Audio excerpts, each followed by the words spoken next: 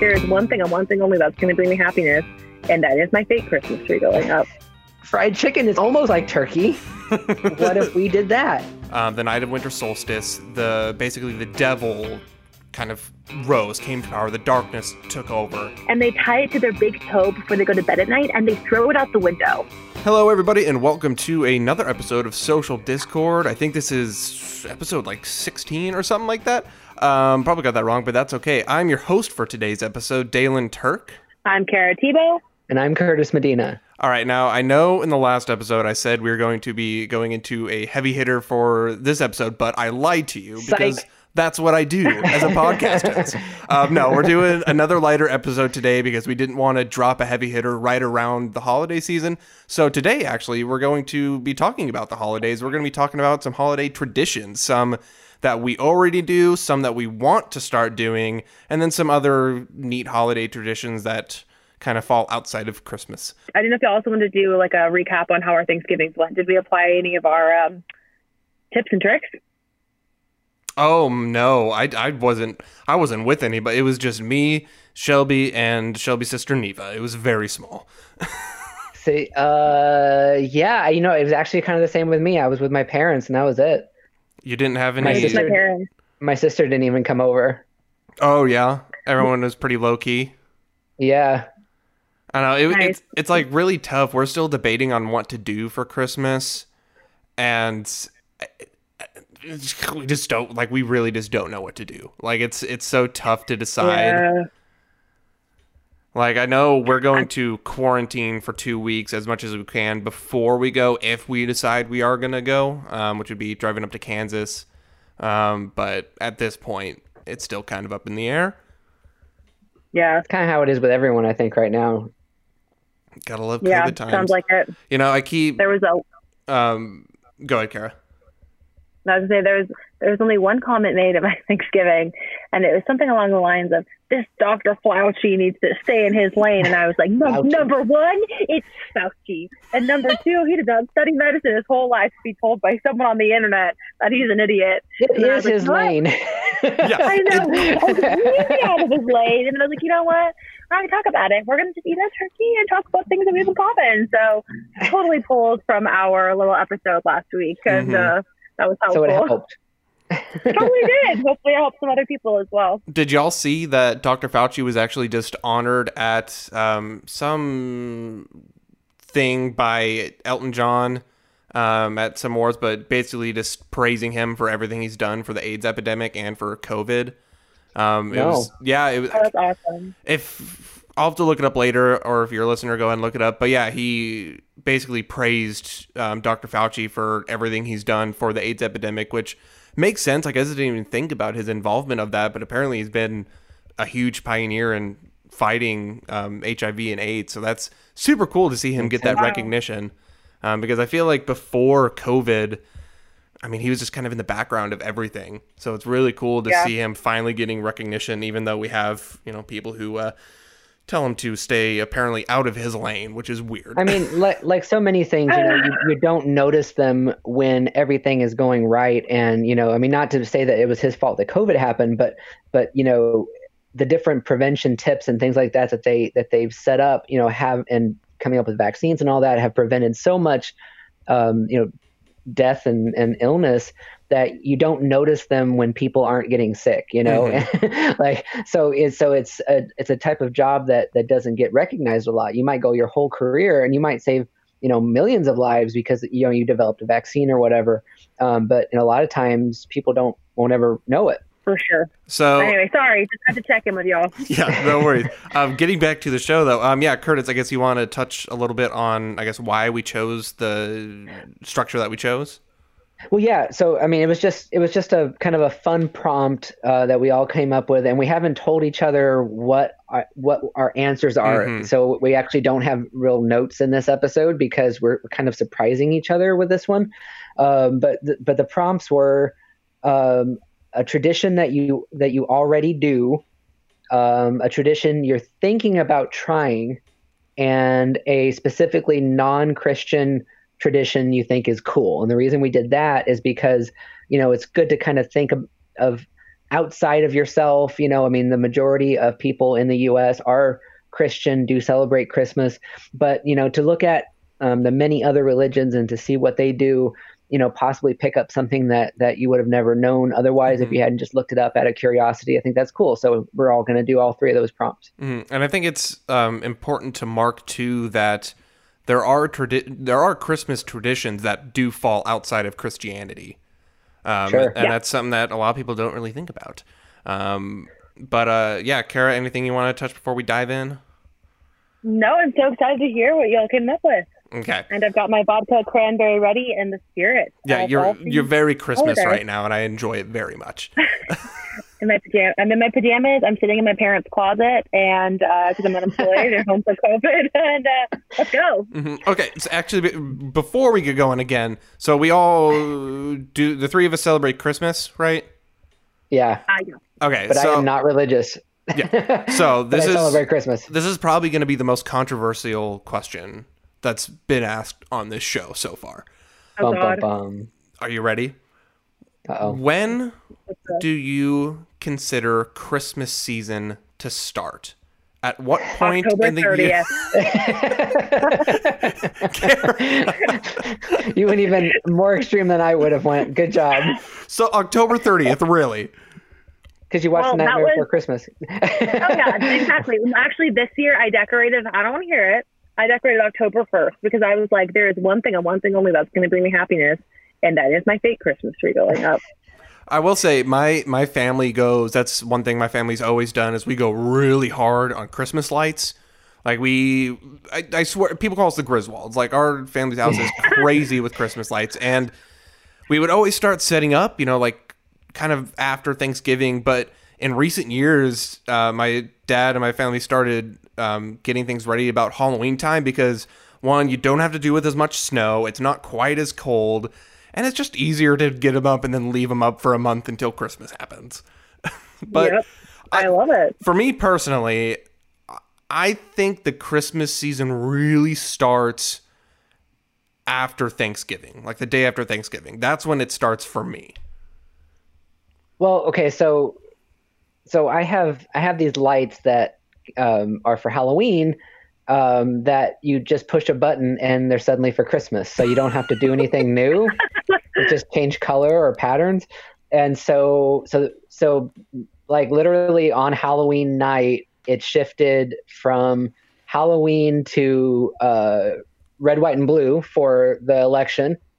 And then 4 days later, it shifted to Christmas. So officially, I guess it started this year, November, would that have been like the 5th, I guess?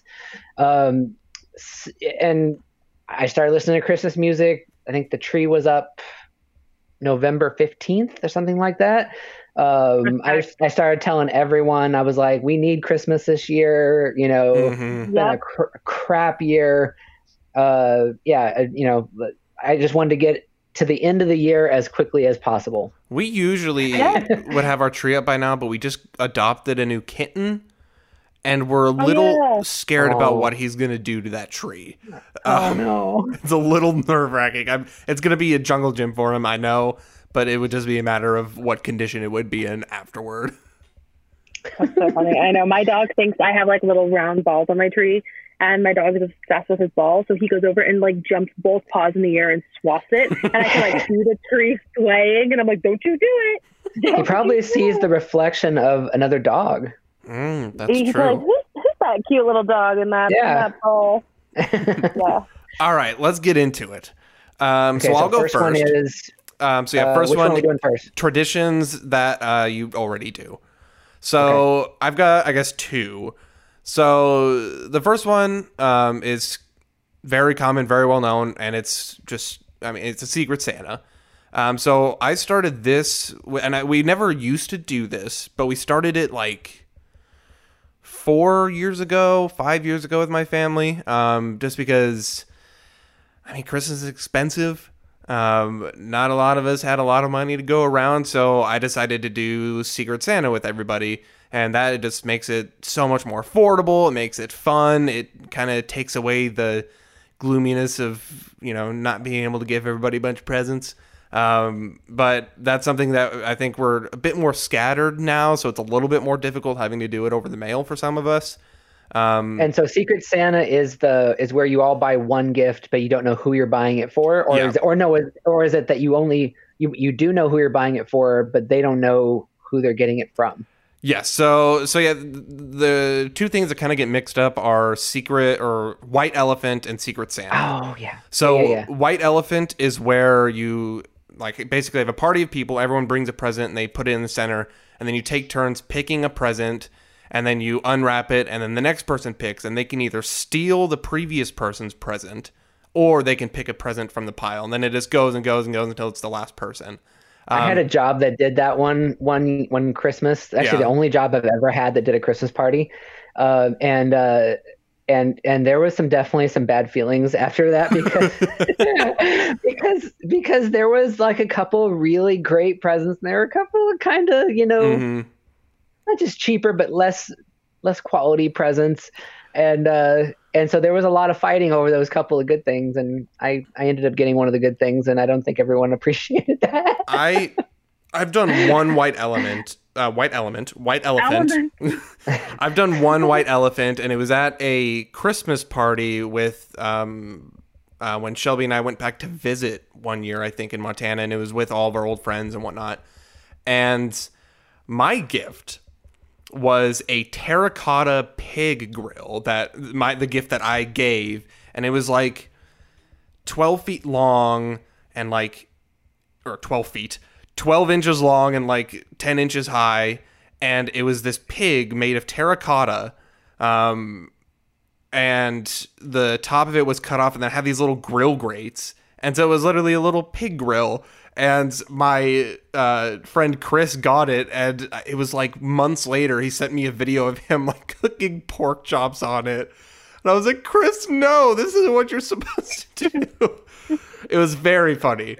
For those of you who don't know what terracotta is, it's an unglazed, typically brownish red earthenware used chiefly as an ornamental building material and in modeling. Yeah, so it's I had never heard of it. It's most commonly referred to the terracotta roofs. Those are you'll see them a lot in Texas, New Mexico, Arizona, and it's those orange kind of rounded half circle shingles that are orange and brown, and they just layer over each other. So you'll hear terracotta roof, and that's what that is.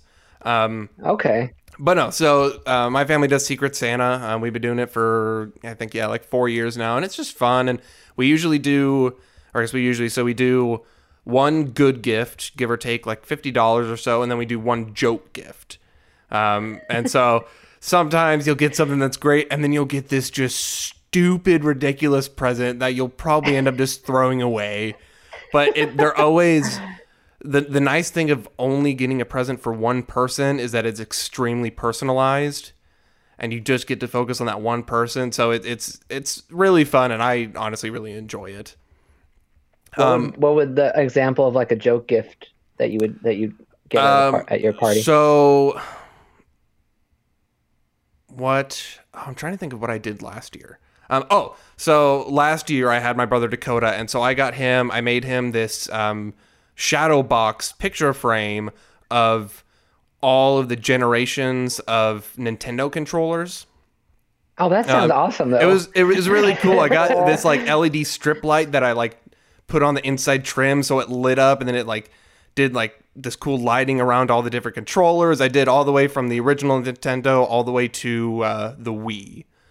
See, that's awesome. I thought you meant dog vomit or something that. But no. So sorry. So that was the good gift. I apologize. Oh, okay. I haven't gotten to the bad gift yet. So the bad gift, he and I are big fans of a podcast called The Last Podcast on the Left, and it's just a really great true crime and supernatural podcast, and it's just fantastic.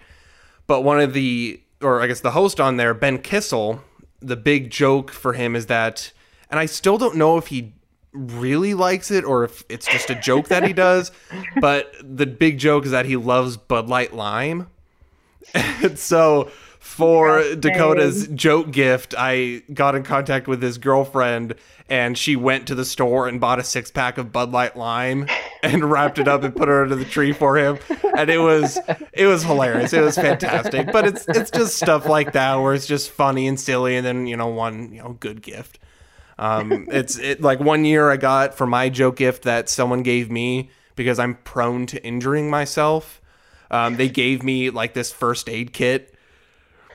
Yeah, so it's it's super funny. It's like, it's great.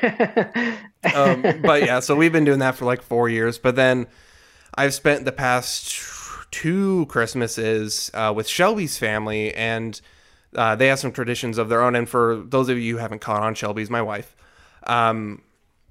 We go up to Kansas with her family for Christmas, and they spend it generally at her grandparents' house, Papa and Nini.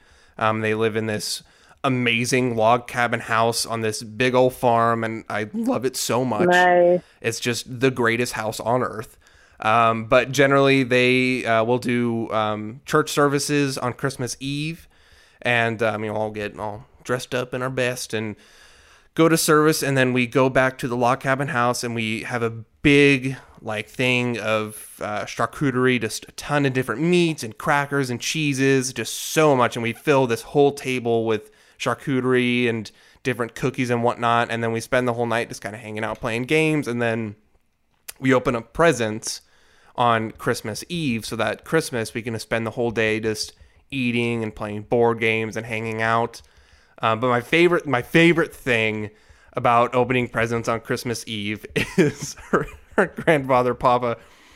Every single Christmas, he sits in his chair and he keeps a detailed list in his notebook that he's used forever of every gift and who it goes to, so that people can send thank you cards. I don't think a single person has ever sent a thank you card, and he keeps track. He meticulously keeps track every single year, and I love it so much because it's just such a key marker of his character as a person, and it's just fantastic. If I knew that somebody kept a list of whether or not they got thank you cards, I would send them a thank you card just to be on that list. I want to be on the check part, It's want to be on the nice list. Yeah, the nice list. But no, it's been and actually her family, they're all moving down to Texas this year because they're the only all their entire family's in Texas, and they're like, hey, let's move down. So they're all moving to Texas, I think this summer.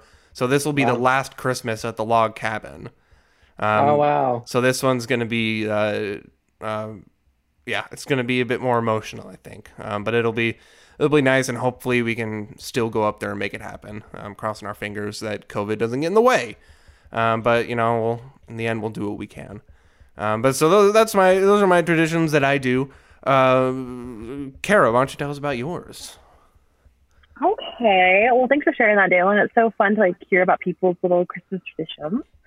I actually went a little bit more what a lot of us do that celebrate Christmas. I actually looked into the Christmas tree because I grew up in a Mormon household, but we had a lot of Christmas. You celebrate a lot of Christian symbolism. And I was always taught growing up that the Christmas tree celebrated the evergreen, which was Christ is forever living, and then the point of the tree pointed up to heaven. So I was like, okay, is that true, or did someone in my house just make that up? So I looked up about the Christmas tree because I wanted to learn more about it. And so I obviously love my Christmas tree every year in my house growing up. It's always a real tree, and we decorate with only Disney ornaments. Oh my goodness. Okay, I don't want to hear it. We're a big Disney house, so it's these very expensive that we've had for years, Mickey and princesses. But anyway, so what I learned about the Christmas tree is that they came from way back when evergreens were used symbolically in ancient Egypt and Rome. So way before Christianity, trees that remain green all year long were hung over doors and windows to ward off ghosts and illnesses. But then, so it was actually considered very pagan for a long time. So Germany is actually the one that's credited with giving us the Christmas tree that we all know today. So back in the 16th century, Christians in Germany would bring the tree in their home during Christmas, for that same reason, to light up their house, but then also because it was an evergreen and it represented all these things. And there's a story that the, very famous Protestant reformer Martin Luther was actually walking home one winter night after a sermon, and he saw the stars in the sky, and then went home and put them on his Christmas tree and put lights on there, which I thought was a fun little story. In terms of coming to America, I learned that Christmas trees were brought here in the 1800s by German settlers.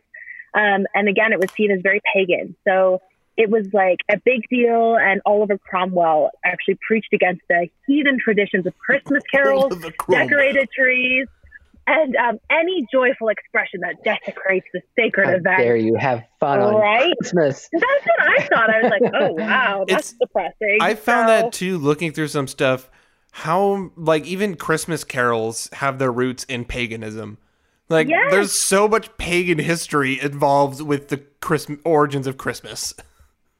I literally feel like at one point it just became a word. People use I don't know what it is, pagan. What is pagan? But it's funny because Massachusetts even had a law that made it a penal offense to hang decorations. And I wrote in my notes, boring, because what is Christmas without lights and all that, whatever. But funny enough, what was once considered, a middle finger to God was later embraced by Christians. It's a little unclear of how this came to be, but for many Christians, the triangle shape of the tree does represent the Trinity. Any Christians, people that believe in the Trinity. And then the top of the tree points to God. And by pretty much the 1890s, so many people were bringing over traditions from Europe and from Germany that it just became common practice to have a Christmas tree. And of course, Americans quickly became known for having the tallest Christmas trees in their house. Oh, yeah. They were like, you know what? Not only are we going to embrace this pagan holiday, but we're also going to out tree you by 3 feet in our house. People would, decorate their trees with apples and nuts and cookies and popcorn. And then when electricity came around, they realized they could put their Christmas lights on. So then it became a whole big tradition in America. Right? Yeah, that's what Martin Luther did when he put his lights on there, which seems like a fire hazard. So a little bit, not quite OSHA approved. We graduated to Christmas lights, and somebody told me that it wasn't as bad of a hazard though, because they would chop the tree down fresh, so they weren't dry, and they would only leave them up for a couple of days or something. It wasn't the whole month or whatever, a lot of people do now. My family, we only kept our tree up because we generally, another tradition we had was we would put our tree up Christmas Eve, and me and my brothers would decorate the tree while watching Mike Birbiglia, who's my favorite comedian. But we would only leave up our tree for a handful of days. Oh, wow. What? Oh my gosh. No, so I grew up in Oregon, and we used to go cut down our trees, but it's just my mom and I, so it would always end up with one of us yelling and getting the saw out, and it was just it's too heavy. And so now we get our Christmas trees from Home Depot because it's convenient. But we literally get them November 27th, and it stays up until January 5th. But yeah, so I thought that was interesting to learn about a little bit of the history of it. Do you guys have any fun Christmas tree traditions that y'all do? Curtis? Well, I so as a kid, we used to go get the tree from the lot, like they show in the movies and stuff. But it always used to be kind of a big ordeal though, because money was always tight. And so my dad especially would always be like, oh no, that's too expensive. We keep driving. That's too expensive. I mean, it's just like in Christmas Vacation. Every time we watch that movie, we kind of laugh because we remember going, doing that thing where we kept driving. I don't think we ever chopped one down, at least not one as I've been alive. But anyway, so after a while, the other thing my dad used to do when we had real trees was, so he believed that there could still be a lot of sap inside of it, and critters and stuff, even though it was from a lot. So we would bring it home expecting to, put it in and put it up right away. And he would always make us wait a day or two so he could wash it out with a hose, and he would leave it outside so it would dry off, and then we could bring it in. And so anyway, it became such an ordeal that one year, I think it was my grandpa, got the family a artificial tree. And it was right when it would have been somewhere in the 90s, right when artificial trees were finally starting to look like presentable, like they weren't, made out of like the metal, tubing and all that stuff that they always show like from the 70s, 80s. It was actually, it looked really pretty. And so that's the tree that I would always identify with up until last year. And I got my own artificial tree. But it's still like an ongoing tradition to get that artificial tree out as early as possible, try to get it up and going as early as possible. And those things last. The one that my grandpa bought in the 90s, my parents still use. I helped decorate their tree this year. Yeah. So, it's going on, so what would it be? Something like 20 to 25 years, the same tree. Wow. And so even though it was kind of expensive at the time, I think it was a couple hundred or something, like we've definitely gotten the value out of it at this point.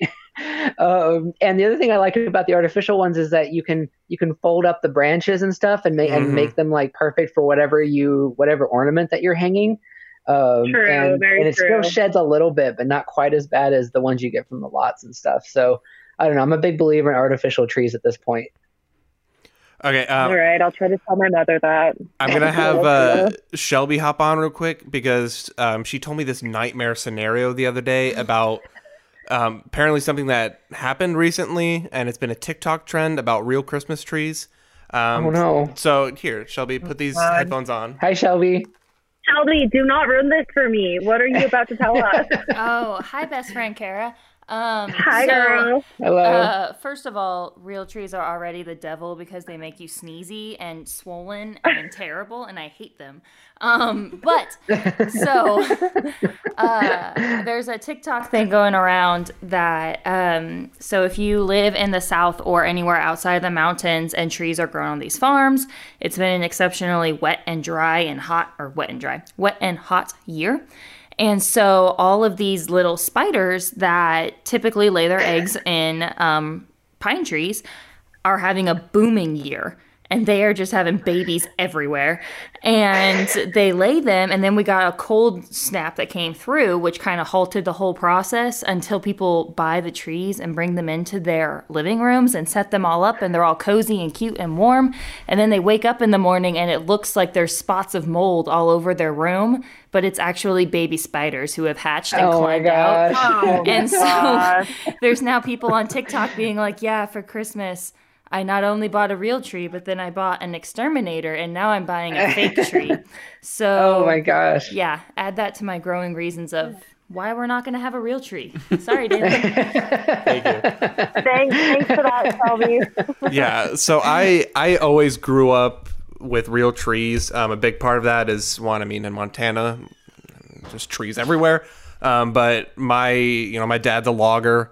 He's been a logger since he's 18, so he just come home from the job site, a few trees in the back of his truck, and it's like, all right, boys, time to set up the Christmas tree. And like we'd always... That is the best reason I've ever heard of somebody using a real tree. Oh, yeah. My dad is a logger. I mean, it's literally unfettered access to Christmas trees. And so, but he would always bring home like 3 options because we don't know which one's the best. So we would pick one, and then we would... Because, there's some gaps, and so you want the perfect full tree. And so we would cut some of the branches off the other trees, and then would drill holes into the core of the tree, and then fill those, like, empty spaces in the tree with the branches from the other trees. And then we had the perfect like a Franken tree. Yeah, it was the best. And so, but yeah, we'd always do that, and then we'd watch Mike Birbiglia while we decorated the tree. But yeah, Shelby's allergic to pine trees, so real trees just aren't an option anymore, and that's okay because we have a fun fake tree. But the way you said that, I don't know. no, it's fine. It is nice. Like and like you said, Curtis, if we take care of it, we'll have it forever. But yeah, Kara, Christmas trees are very fun.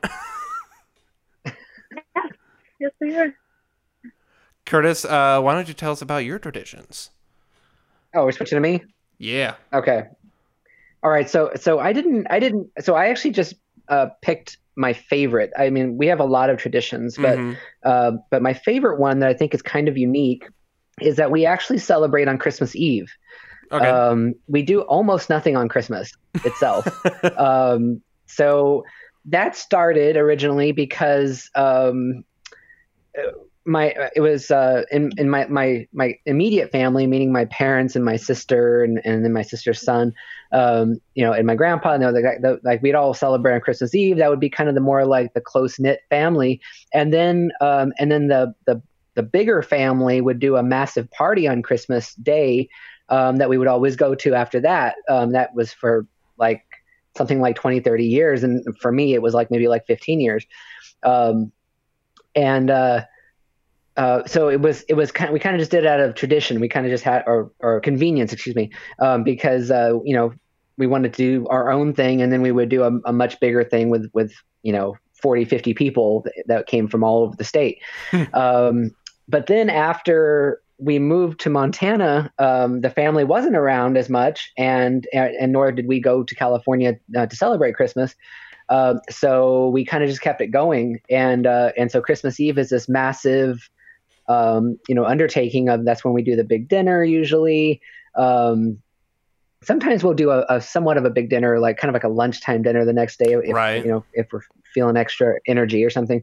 But usually the more of the Christmassy vibe, everyone comes over and everyone's hanging out, playing games and all that stuff. It all happens on Christmas Eve. And then now that we're not really going to that main party that happens in another state, Christmas Day has kind of become just sort of a relaxing thing. We go to the movies a lot of times. We'll see if there's a new Christmas movie out or something. We've been seeing, oh my gosh, I'm blanking out on it. The other one. It's a Wonderful Life. There we go. Oh yeah. I just watched Miracle on 34th Street, so I had that on my mind. But every year we usually watch It's a Wonderful Life, either on Christmas Eve or Christmas Day, in the theaters if we can. We've done that for about 5 years now, and so that's always cool. Really fun. We do that too. That's fun. We open presents and then go to the movies. Yeah, I mean that's awesome fun. To be able to do that. Yeah. That too with the presents, we open either all of the presents or like all except for the ones that are coming from Santa Claus. Like, we'll do that on Christmas Eve. And sometimes we just do them all, like, and, maybe it'll only be stockings or something on Christmas Day. Mm-hmm.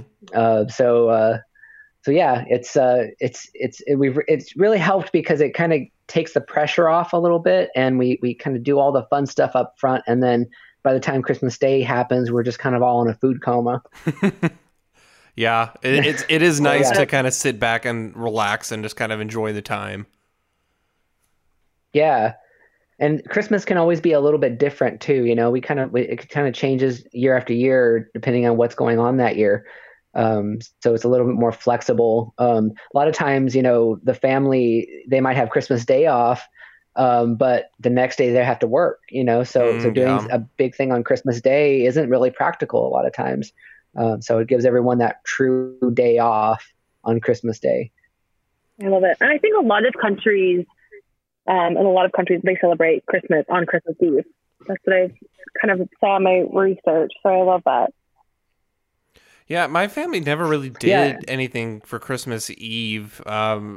For us, it was all Christmas Day. We just generally, we'll watch movies or whatever Christmas Eve, but otherwise it was always just Christmas Day for us.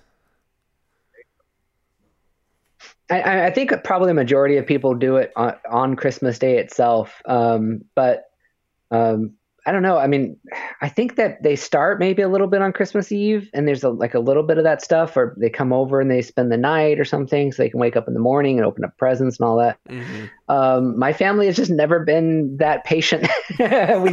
we want the presents now so we can play them on Christmas Day. That's fair. That is true. That's a good point. My nephew likes to, if he gets a video game or something, he wants a Christmas Eve so he can play it all night. Yeah, you got to stay up, okay? Yeah, do That's like one thing of having to get to used to as well with Shelby's family is, for us growing up is always, you have to get, go to sleep so you can, wake up. Like if you go to sleep earlier, then, Christmas will get here faster.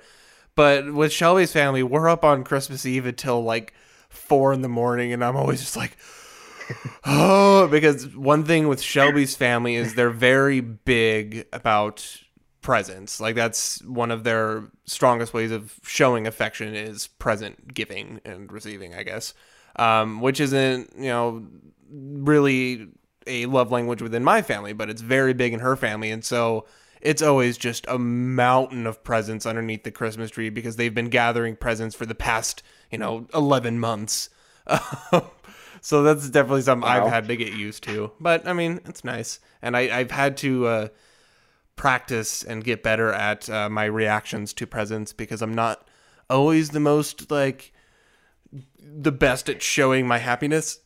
And so showing my excitement and happiness is something I've had to So you don't jump up and down and start crying. There's times I do, but I'm I don't have to be ecstatic to show. I'm like if they give me a present, I'm like, oh, this is great, thank you.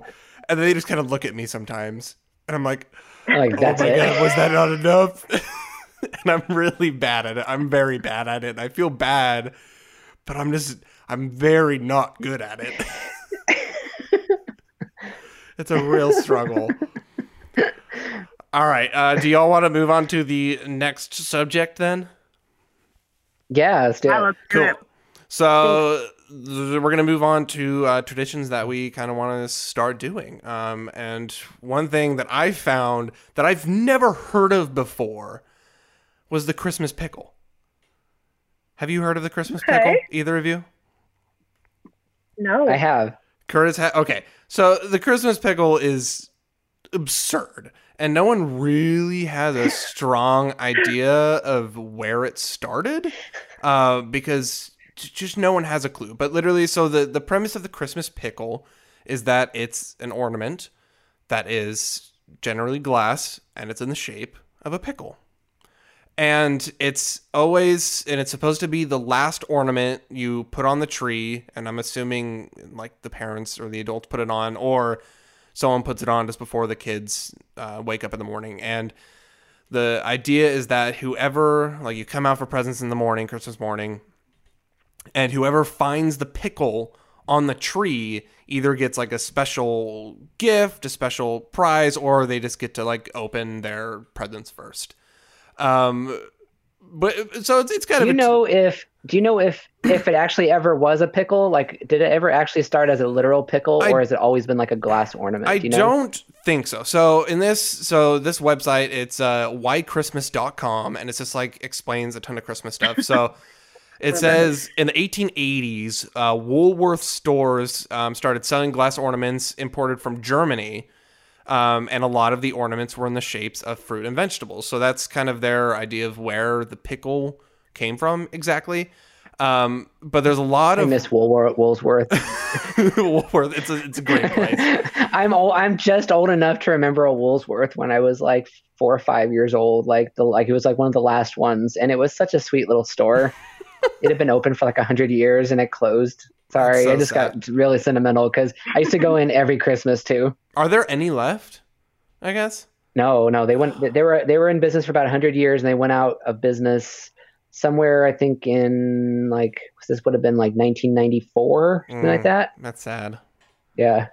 there has to be one left, the last Blockbuster. There's got to be something. But right next to it's the last Woolworth. So there's a lot of claim. A lot of Christmas traditions, actually, that it started in Germany, but there's no real foundation as to where this came from. There's another idea that it started from an American Civil War fighter, and it was a Bavarian soldier, and I'm not sure who they were fighting for, the North or the South. And he was a prisoner and was starving and begged one of the guards for a pickle. And the guard took pity in him, it says, and gave him a pickle. And the pickle gave him the mental and physical health to survive, I guess. And apparently that led to putting pickles on Christmas trees. I don't know where the connection really comes from. I love how so many like Christmas traditions are like vaguely from like Germany, but like nobody knows how like anything started. I think kind of adds to like the mystique of like Christmas traditions. I think this entire thing is a whole conspiracy from the Vlasic Company. You're probably not far off. So another theory is that it's actually linked to St. Nicholas. So it's a medieval tale of two Spanish boys traveling home from a boarding school for the holidays. So the story goes that the two boys stopped at an inn one night, and it was an evil innkeeper. And the innkeeper ended up killing the boys and shoving their bodies in a barrel of pickles. And goodness. Yeah, I know. That's such a dark Christmas story. It goes along the trends of like the origins of so many fairy tales and carols and stories that are just like so happy and fluffy today, are just morbid from the beginning.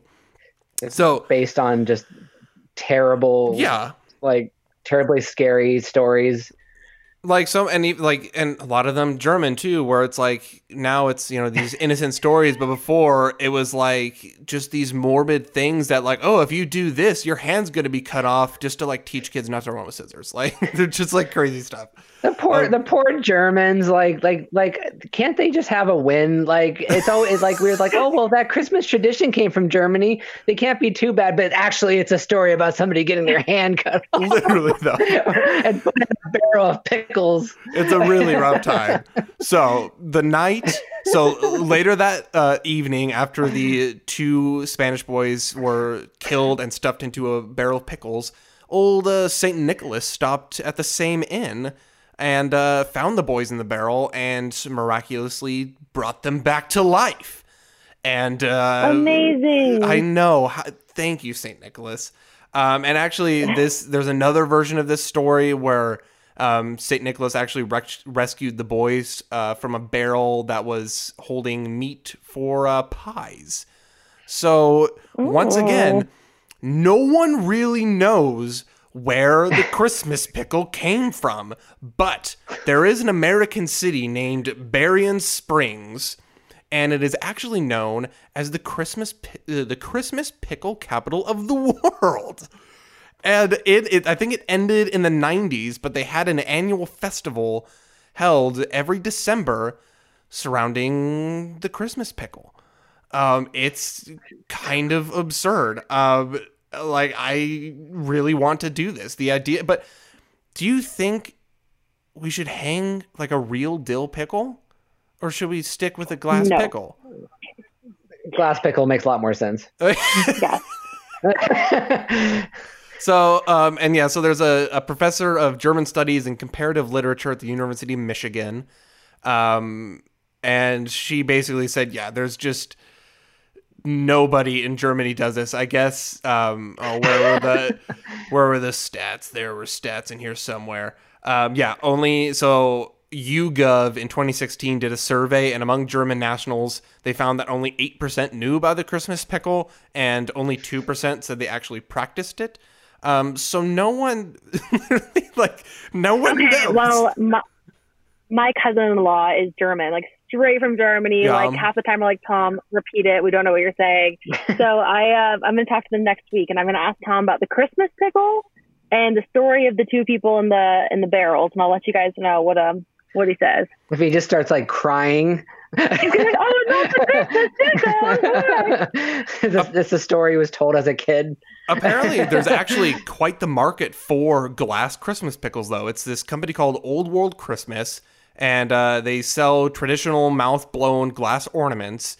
And I guess the owner of the company prints the origin story of the pickle tradition on every box, whether it's true or not. But a spokesperson for the company said that the Christmas pickle has been the best-selling ornament for them for the past 37 years, and they've sold more than 25,000 of them in 2017 alone. Oh my gosh. 25,000 Christmas pickles. But apparently really catching on. The company founder, Tim Merck, He got his started importing the ornaments from Lausch, Germany, to the U.S. in the 1980s.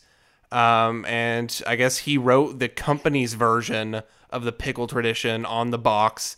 But once again, no one really knows the actual origins of the Christmas pickle. Regardless, it's the greatest tradition I've ever heard in my life, and I want to do it. It's going to be fantastic. Are you going to try to do it this year? No, May actually, it'd be a matter of if I can find a pickle ornament, or if I just have to resort to using a real pickle.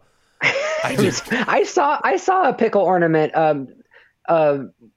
One of the things that I do every year, the other tradition I was talking about was we always go to one of those Christmas stores that like they just sell Christmas stuff, and we always pick out an ornament, and we've done that for about 5 years now. And the last couple years, I've noticed the glass pickle there, and I wasn't aware of it until this year what it was really about. Well, maybe I'll have to go look then. So that's my tradition that I'm going to start. Kara, what are you going to do? Well, did you guys know, before I launch into my old tradition, that Iceland is one of the most literacy engaged countries in the world? I did not know that. That's awesome. I didn't know that. Well, it's number 3. And in fact, 1 out of 10 Icelanders, I promise this is relevant, okay? 1 out of 10 Icelanders will publish a book in their lifetime. Oh my God. Yeah, right? So their culture is very deeply rooted in reading and literature. I want to go to Iceland. I know. Oh my gosh, me too. It'd be amazing. And actually, I got a lot of this information with an interview with Ursa. Last name starts with an S. I don't want to butcher it. She's one of Iceland's most prolific authors. And she talked so much about how Iceland is just like reading to them is so important. So it makes sense for them to have a very similarly themed Christmas tradition called, all right, here, let me try this. It's spelled, there's a bunch of like, the fancy footwork over the letters, but it's spelled like Jolabokaflot, and it's pronounced Jólabakaflot, which if we have any Icelandic listeners, I am so sorry. That loosely translates into the book flood of Christmas, or the Yule book flood. So during World War II, foreign imports were very expensive luxury, but paper was really cheap. And since reading was already, held in such high regard in Iceland, it made sense to give each other very thoughtful books. So in Iceland, they open up a book on Christmas Eve. They actually open all their presents on Christmas Eve, Curtis, like y'all do. And for Jólabakaflot, their tradition goes that you're given a book on Christmas Eve, and family members. Are you laughing at my pronunciation? Because this is what was written on so nonchalant. YouTube. Continue, please. Jólabakaflot. Anyway, I looked that up on YouTube, FYI, so I think it's right. The tradition goes that you're given a book on Christmas Eve, and family members spend the evening curled up by the fire in bed, and they read the books that they were gifted. And the tradition is so widely spread in Iceland that every December and Christmas, publishing companies send out a free catalog to each home called Bakatioindi. So people can pick out for their friends and family, and most publishers they release their books in October, November for this purpose. So I thought that was such a fun little tradition, and I that's amazing. The idea of getting a new book, and apparently like hardcover books have those. Yeah, everyone gets a nice hardcover quality book, and then you curl up by the Christmas tree and read your book. I love that, and I was like teaching. I love the idea of teaching your little kids how important it is to read and to encourage in such a young age. So I'm totally doing that next year. That's like actually amazing. That's so cool. I mean, that's like a national book club. Like, oh my gosh, it is. That's so cool.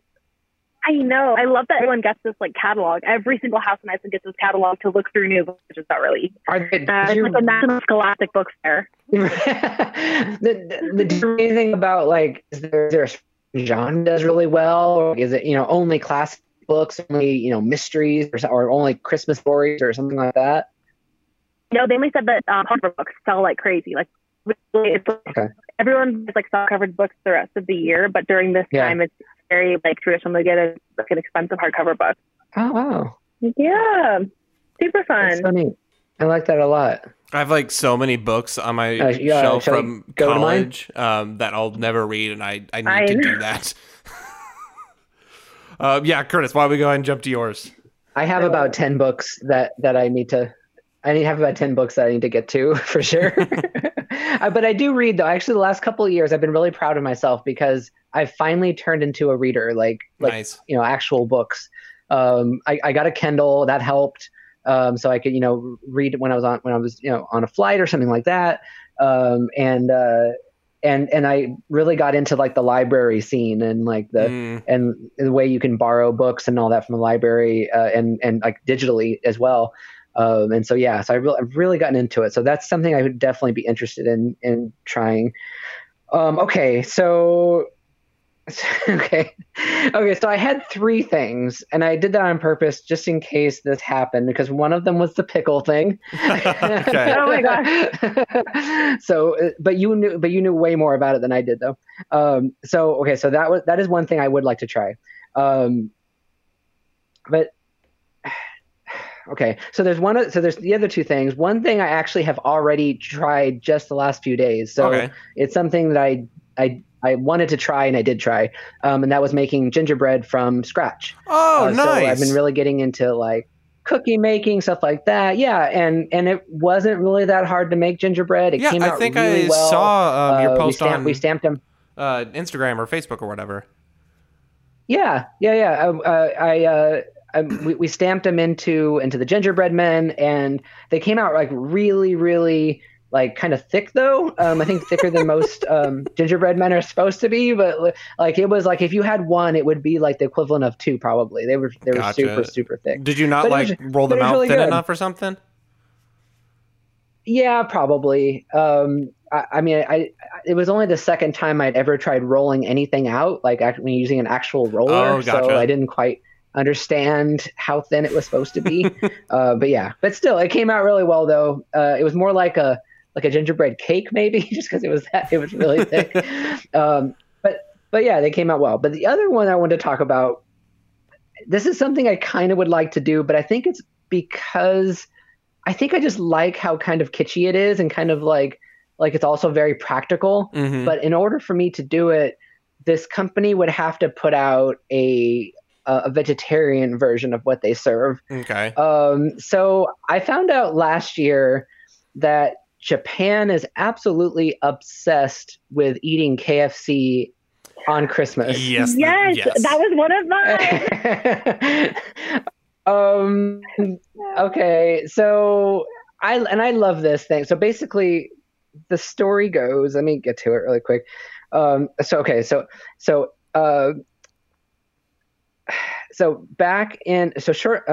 after KFC first opened in 1970, Takeshi Okawara, the manager of that first KFC, needed something to basically, boost business during the winter season, because that was going to be their slow season. Mm-hmm. And he noticed that in America, people really enjoyed our turkey on like Thanksgiving and on Christmas, but turkey wasn't really a thing in Japan. So he thought, well, fried chicken is almost like turkey. What if we did that? And so he promoted it as the sort of like the thing to do on Christmas, because I think it's like 10% or something of Japanese people are Christian. So most people weren't really, celebrating that part of it, but they also kind of wanted to observe this national or this international holiday. So he promoted it as the thing to eat, and specifically a bucket of chicken for your family and to eat it. And it was this huge hit. And every year since has gotten bigger and bigger. Currently, Christmas season, and every Christmas season, an estimated 3.6 million Japanese families treat themselves to fried chicken from KFC specifically. Oh my God. There's lines that go around the block. Sometimes you have to order specific items that kind of are premium items that they sell. to order weeks or even months in advance. This is wild. Let's see. Let me skip down here. Yeah. Let's see. So then they figured out that this was a big hit. And so the national chain of KFC in 1974 took the marketing plan national, and so they got it even bigger, like pretty quickly, I guess, than the one store had actually done, calling it, let me try to say this, Kuris Masu ni wa Kentucky, which I'm sure I didn't say that right, but it translates into Kentucky for Christmas in Japanese. And it was so popular that this guy ended up becoming the CEO of Kentucky Fried Chicken for all of Japan from 1984 through 2002. And the CEO was quoted as saying it filled a void. There was no tradition of Christmas in Japan. And so KFC came in and said, this is what you should do. And now it's expanded to this huge thing. So this year the company is selling Kentucky Christmas dinner packages that range from 3,700 yen, which is $32, up to a premium of 5,800 yen. I didn't translate that, but it's I guess I'm guessing it'd be somewhere around $50 or $60. Let's see. Oh, and they also dress up the stores, and including the mascot of Colonel Sanders, which looks Japanese in Japan. Let's see.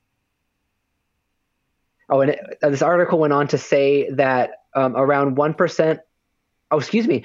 So I said 10%. It was only 1% of the population is Christian in Japan. Okay. So since it wasn't an official holiday, people wanted to celebrate, but they also didn't want sort of the burden of an expense of like getting like a full family dinner. So they wanted something just kind of easy and quick. And I love that. So like, I guess what I'm trying to say is I think like, since we do such a big thing on Christmas Eve, it kind of makes sense to me to do some kind of fast food, or if KFC starts doing like a faux chicken thing or something, a soy chicken, like, you know, I would totally be into that. You should just like order a bunch of sides and then like at home do some like deep fried cauliflower or something.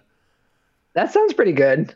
Like, for a while in high school, so I've been a vegetarian since I was kind of dabbling in vegetarianism when I was in high school. Mm-hmm. And we had if you had so good grades, you were allowed to leave campus for lunch, but you only had like the hour or whatever it was. So it had to be somewhere like in walking distance, well, unless you had a car, when I didn't. And so one of like, I don't know, maybe 7 choices that I had in walking distance was KFC, but I was dabbling in vegetarianism. So that's when I started to absolutely love like their mac and cheese and stuff like that. Gotcha. Like, so yeah, anyway. Yeah. And they also, the other thing I wanted to mention too, is they also, I guess cakes are a big part of the tradition as well. So they also include like a bundt cake in every single one of their like Christmas dinner packages. I will say KFC's bundt cake is actually pretty good. It is. But it probably like the reason that we have it in the U.S. is probably because of the tradition of it in Japan, and that's probably why it's so good. No kidding, right? That is amazing. Like that's the most incredible thing I've ever heard. Kentucky for Christmas. Kentucky for Christmas, everybody. It was funny. I saw this. This is super off topic before we transition to the next one, but I saw because I'm a stupid internet person, I saw a TikTok, and it was this guy filming his girlfriend, and she was Japanese, I think, but she had a French accent, but she also spoke Japanese, but she was speaking English, but it was playing a Frank Sinatra song on the radio, but it had a picture of Santa Claus, and she couldn't think of the name Santa Claus, and she was like, you know, and I guess in Japan and France, they call him like Christmas father or like Christmas grandpa. And she was like, is that Christmas daddy? And so from now on, Santa Claus is Christmas daddy. For everyone listening, it is now Christmas daddy climbing down your chimney. I guarantee you somewhere in America there is a 50-plus-year-old, probably bald man that goes by Christmas Daddy every year. Oh, absolutely. Stop it. Please stop it. There has to be. All right, so let's move on to the final segment of today's episode, and we're going to talk about some just kind of other cool traditions that are outside of kind of general Christian traditions and whatnot. So one that I found that actually I thought was really cool is called Yalda Night. Have y'all ever heard of that? Mm-mm. So Yalda Night, let me see here. So it is something that's celebrated. It's a celebration of the winter solstice, as so many of these other traditions are. And it's actually founded in the area that I guess now is known as Iran. And basically... so it's celebrated generally on, I think it's like December 20th, 21st, and it's the longest night of the year. And so nowadays it's this big festival that's celebrated in Iran and some other Middle Eastern countries as well, like Uzbekistan and Turkmenistan and Afghanistan and other places. But basically it's celebrating the rising of the sun and the victory of light over the darkness. And it's believed that, and this was actually, I guess, founded when the majority of Persians followed, and it's, here we go, Zoroastrianism, which was actually before the advent of Islam. And it was believed that in the longest night of the year, the night of winter solstice, basically the devil kind of came to power. The darkness took over this night. And so families and friends would get together and they would stay up all night to prevent any ill will happening to them in their sleep. So, they were together, they could ward off this darkness, they could basically keep themselves safe, and they would spend the whole night sharing stories, talking about myths, and a big part of it too is eating the last fruits from the summer harvest. And two that are very crucial are watermelon and pomegranates, actually. And that is because their color represents like the rising of the sun, represents the light, very symbolic of light. And so everybody just stays up all night eating fruits and nuts and just sharing stories and talking about just, ancient myths and all this stuff. And then the next day when light rises, and it's actually, so it's the birth of Mithra, the goddess of light. And after the light does rise, the next day belongs to what they called their Lord of Wisdom, which is Ahura Mazda. And the day after is when they spend the whole day just celebrating. It's this big festival that happens.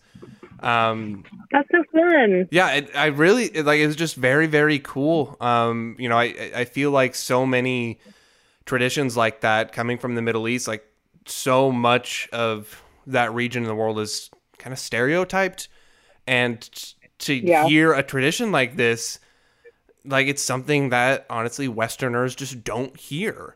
And it was really cool to learn about it and hear about it and like look at these traditions that they still follow to this day. But yeah, so that's Yalda Night, celebrated mostly in Iran. But Kara, what traditions did you find? Yeah, so I totally had the KFC one, Curtis. I was just like, this is amazing. I think one of my notes was like, on their marketing campaign, they were like, hey, fill that Christmas-sized hole with fried chicken. But anyway, I did another one that, so we're going to go to Venezuela for this one. Oh. All right. So much like South America, Venezuela is very heavily Catholic. It's like, 88% is Christian. Of that, upwards of 70% of the population are practicing Catholics.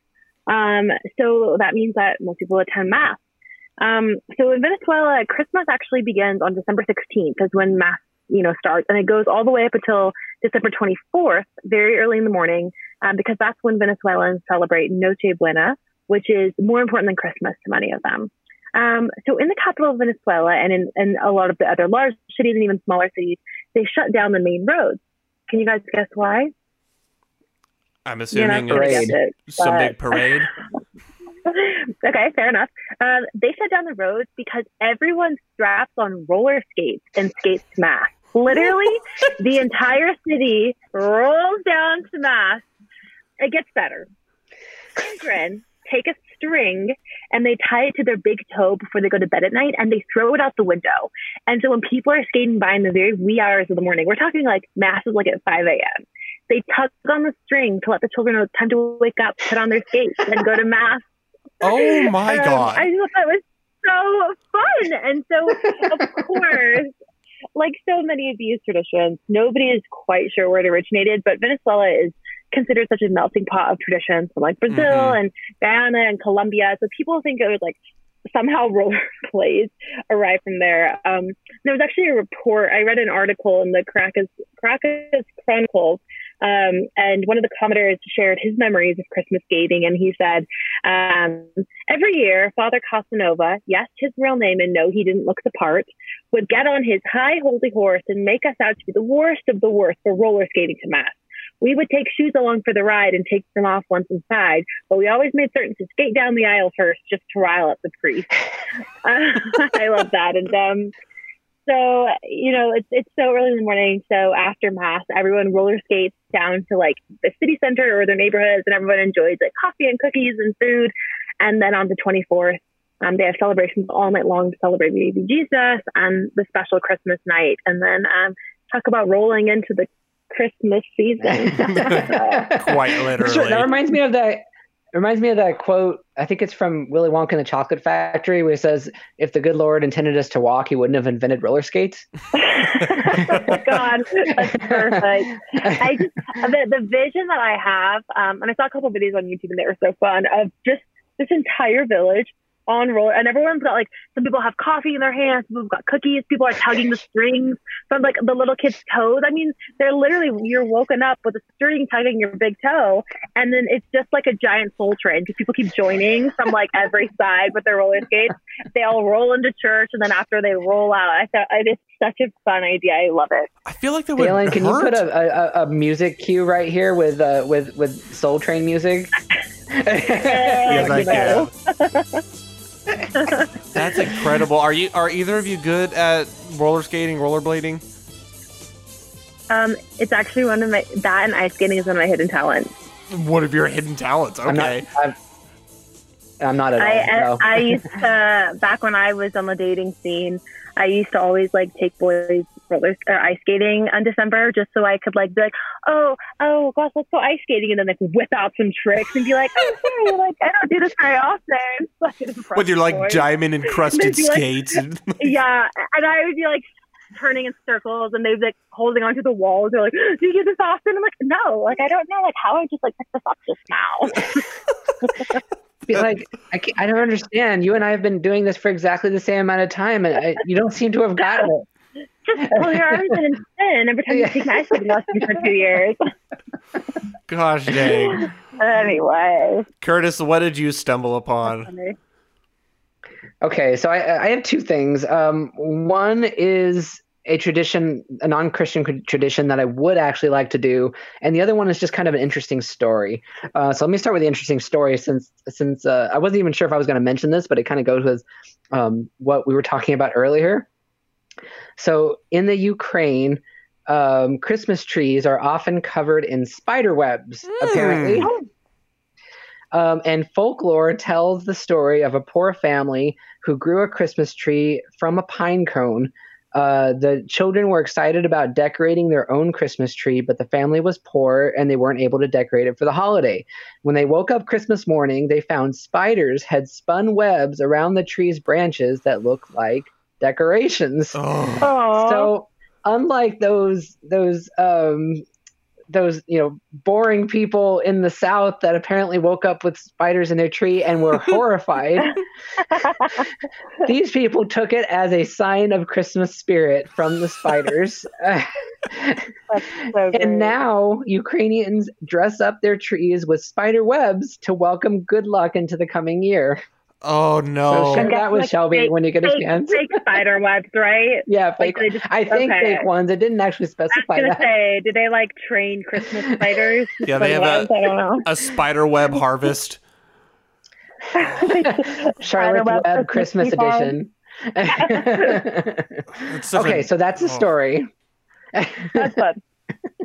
The other one is very similar to what Dalen was talking about, but it's in a different place. This one is Diwali. It's a festival that's celebrated in India, mostly by Hindus. I'm going to say it wrong, I'm sure. Jains and Sikhs.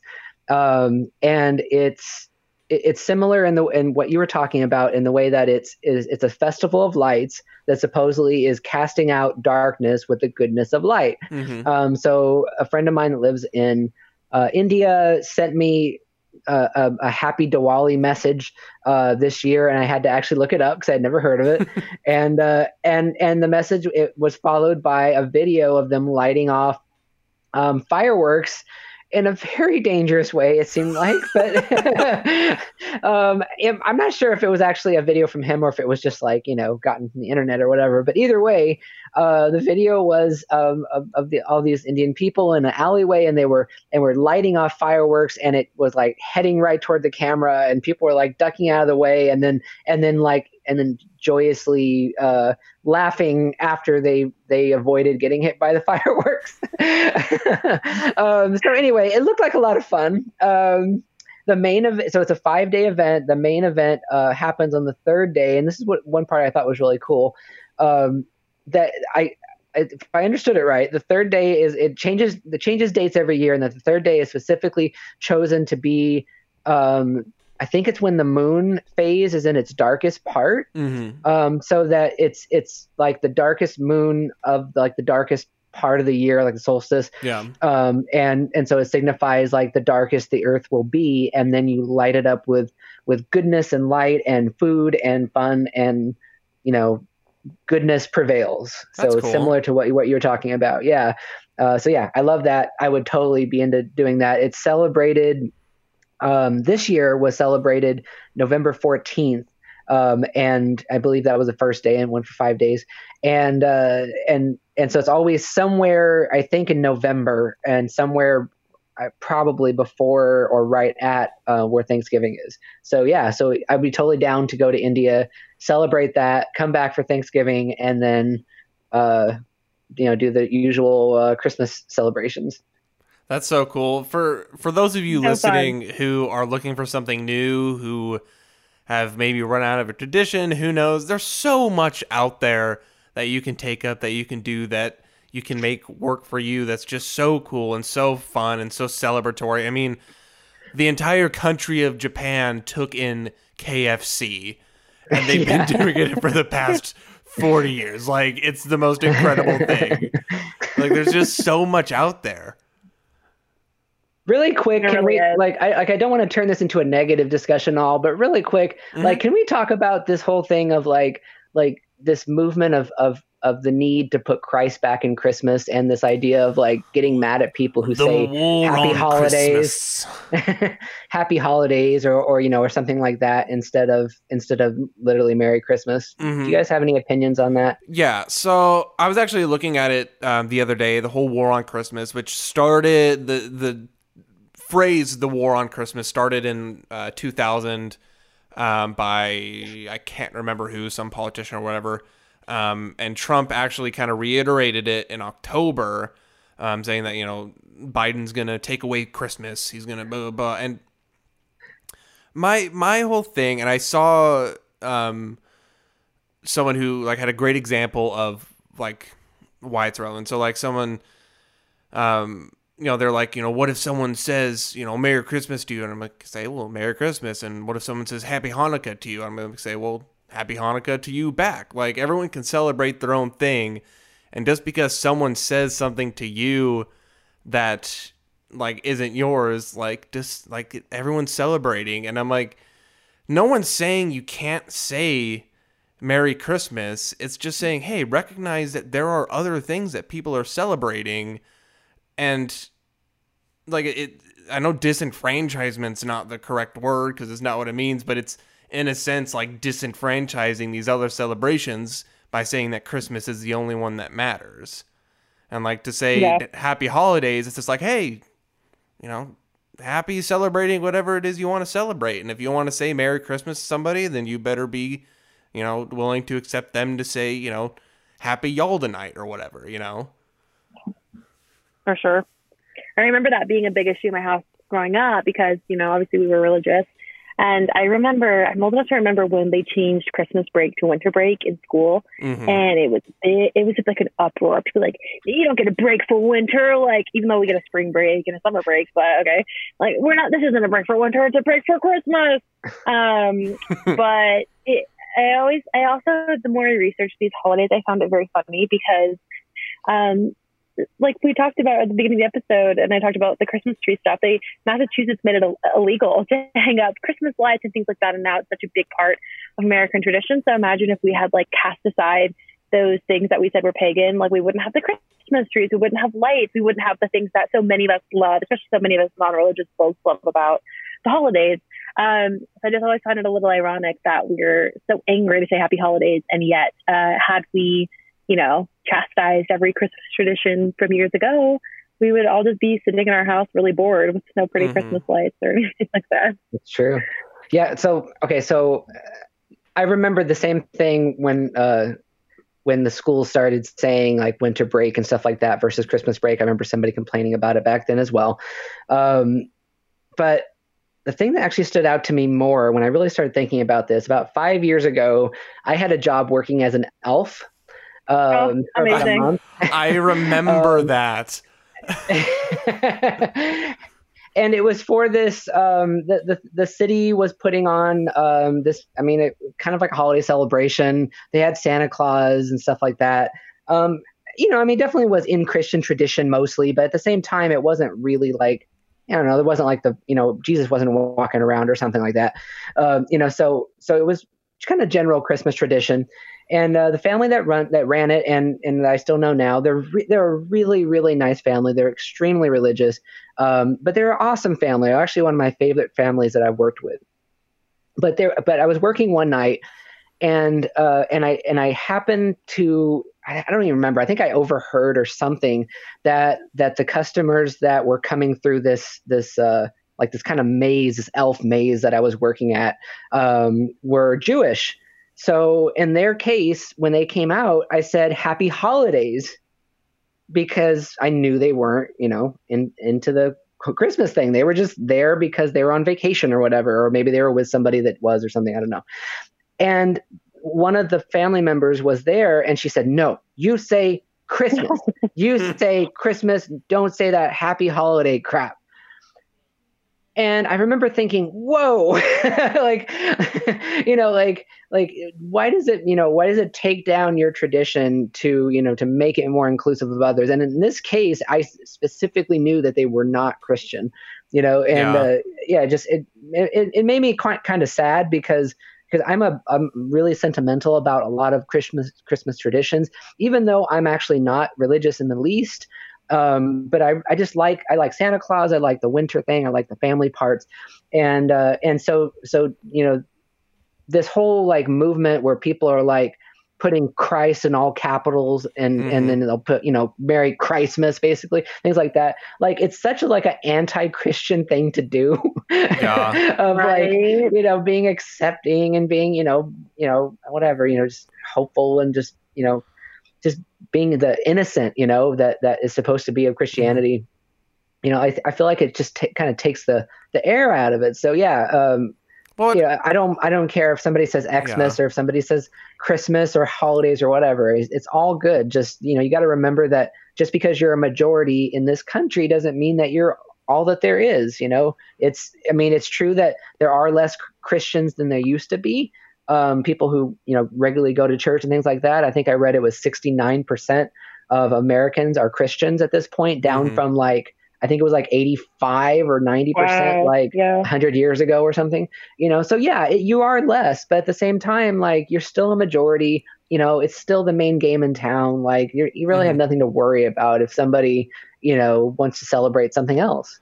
also it is the holidays. Like Thanksgiving, Christmas, Thanksgiving, and New Year's. Like, oh gosh, it's such an easy thing that you can do while and making. I think that spreads the holiday spirit, making everyone feel inclusive. It's a fun word to say. Happy holidays. Hello. It's what do you call that when there's two letters? Oh, it's an alliteration. That goes way better than Merry Christmas. Happy holidays.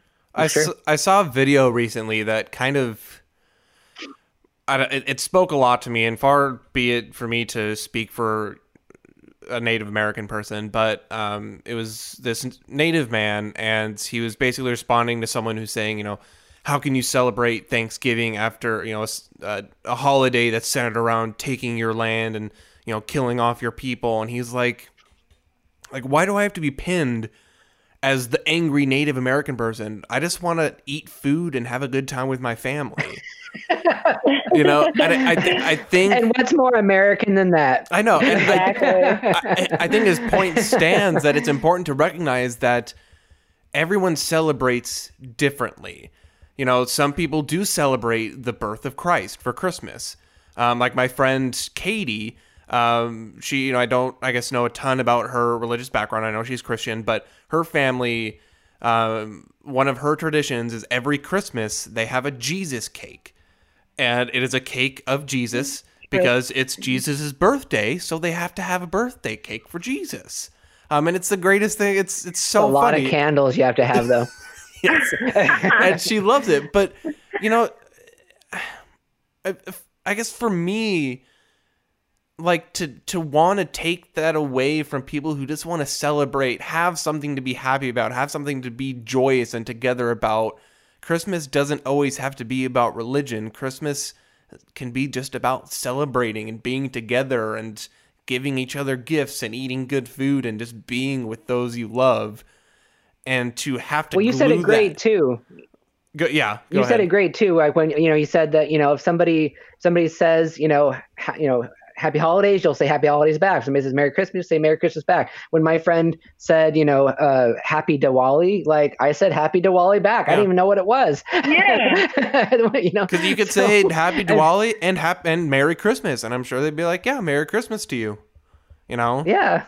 Like, it's just be happy, be joyous. If you want it to be a religious thing, it can be a religious thing for you. You know, like it's okay.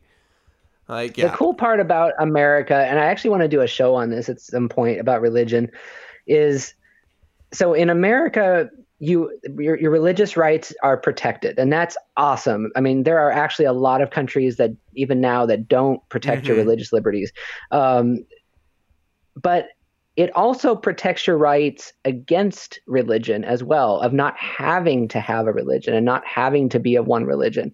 And that's something that gets forgotten a lot when people are talking about religious liberty. You know, like, so recently there was, so the new Supreme Court Justice, what's her name? Amy Klobuchar?